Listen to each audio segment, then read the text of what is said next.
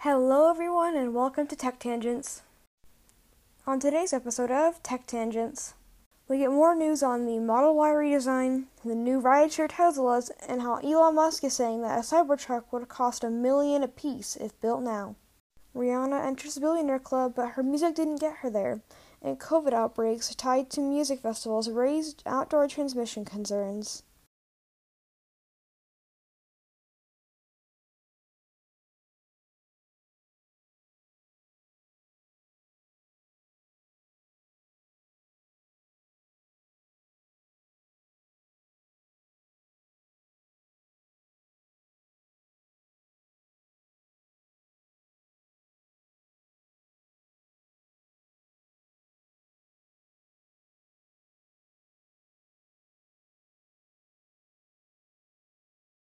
We're going to have some limited production this year and high volume production next year. It appears that the Model Y is coming for the Model S and X Plaid. It's going to kick butt with the 4.8 seconds 0 to 60 in the long range and a time of 3.5 in the performance. Now the Model Y performance would be almost 2 times slower. That's still pretty fast compared to most gas cars. Now before I get to the next part, I have some news. Me and my friend are starting a different podcast called Thoughts and Wonders, and it's about exactly what it's called, Our Thoughts and Wonders.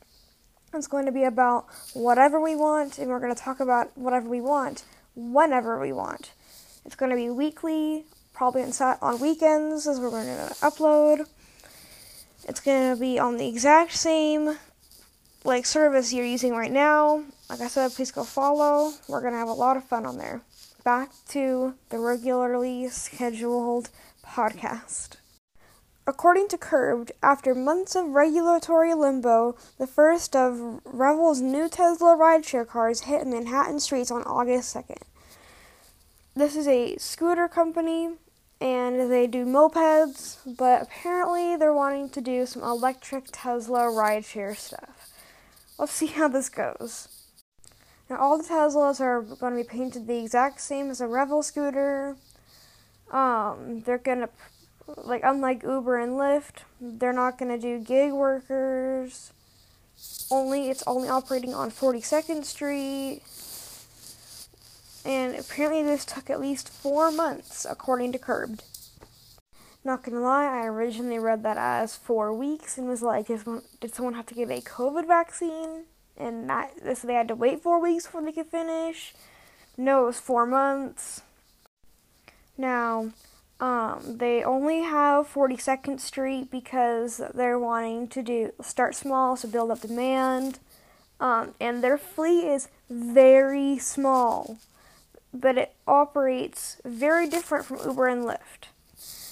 Revel owns all the cars, and the drivers are legitimately just employees. Not, other people that could,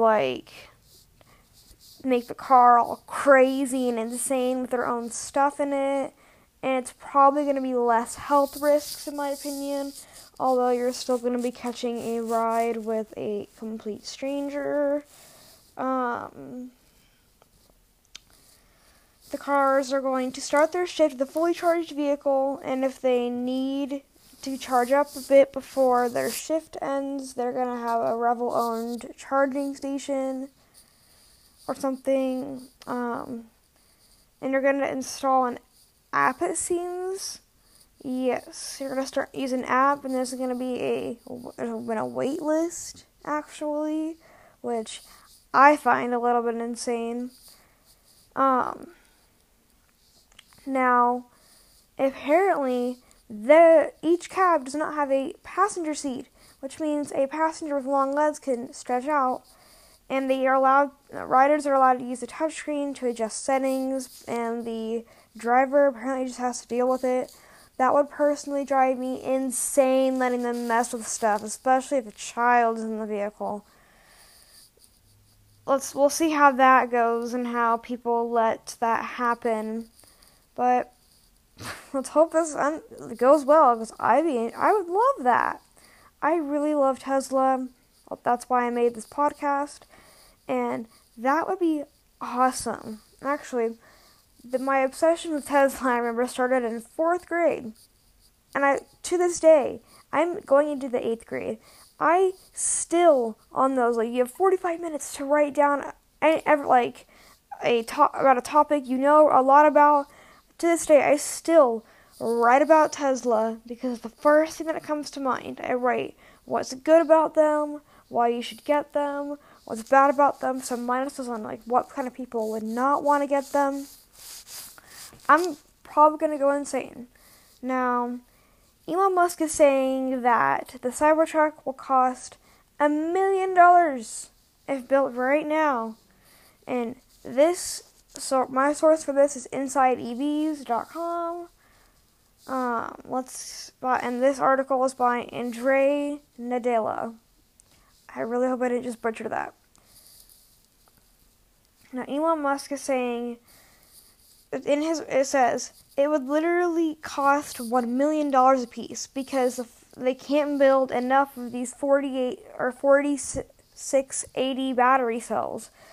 The Cybertruck and the Semi will be pushed back to next year, 2022, but nothing official has been announced about that. And I just listened back to the recordings, and I apologize about any rustling sounds you've heard. I right now do not have a microphone. I'm using my wired headphones, and I can't re-record any of this, so I'm really sorry about it. Hopefully in the next episode, this won't happen again. As I was saying, the plan is to ultimately also produce a Cybertruck at the Gigaplant in Texas, while they're also completing the factory itself. And it looks like some batteries are going to be made there. The Model Y is going to be made there. Apparently the biggest hurdle right now is producing all those 4680 cells. And those are going to ultimately end up being used mostly in the Model Y, aside from the Cybertruck and Semi. Now, I'm personally hoping that the Model 3 gets its update soon because that's the only one let's be realistic, it's the only one most of us will ever own, and that's the one we're all hoping is going to get the best upgrade. Now, according to Yahoo Finance and Forbes, Rihanna is 33 and is now worth a ginormous amount, $1.7 billion, making her the wealthiest female musician, second only to Oprah Winfrey as the richest female entertainer. Now, most of you are probably going to know about not Fenty Beauty, her music, like Umbrella, Where Have You Been, We Found Love, and Work. But most of her income is from Fenty Beauty and her clothing line, which, not gonna lie, I don't know what it is called. If it exists. Oh, Savage. Apologies. Which, interesting name, but now that I'm seeing an image of some of the clothing, makes more sense now. Anyways, most of her income is from Fenty Beauty and Savage, which is very interesting to me because I've known her for music most of her life, or most of my life, not hers. Excuse me. Most of my life, I've only known about her music. I only just recently learned about Fenty, and as of recording, I didn't even know she had a clothing brand. So, that is very much news to me. Now, the COVID outbreaks are raising concerns, especially when in relation to music festivals. According to the Rolling Stone, health officials are investigating COVID-19 outbreaks tied to 2 recent outdoor music festivals.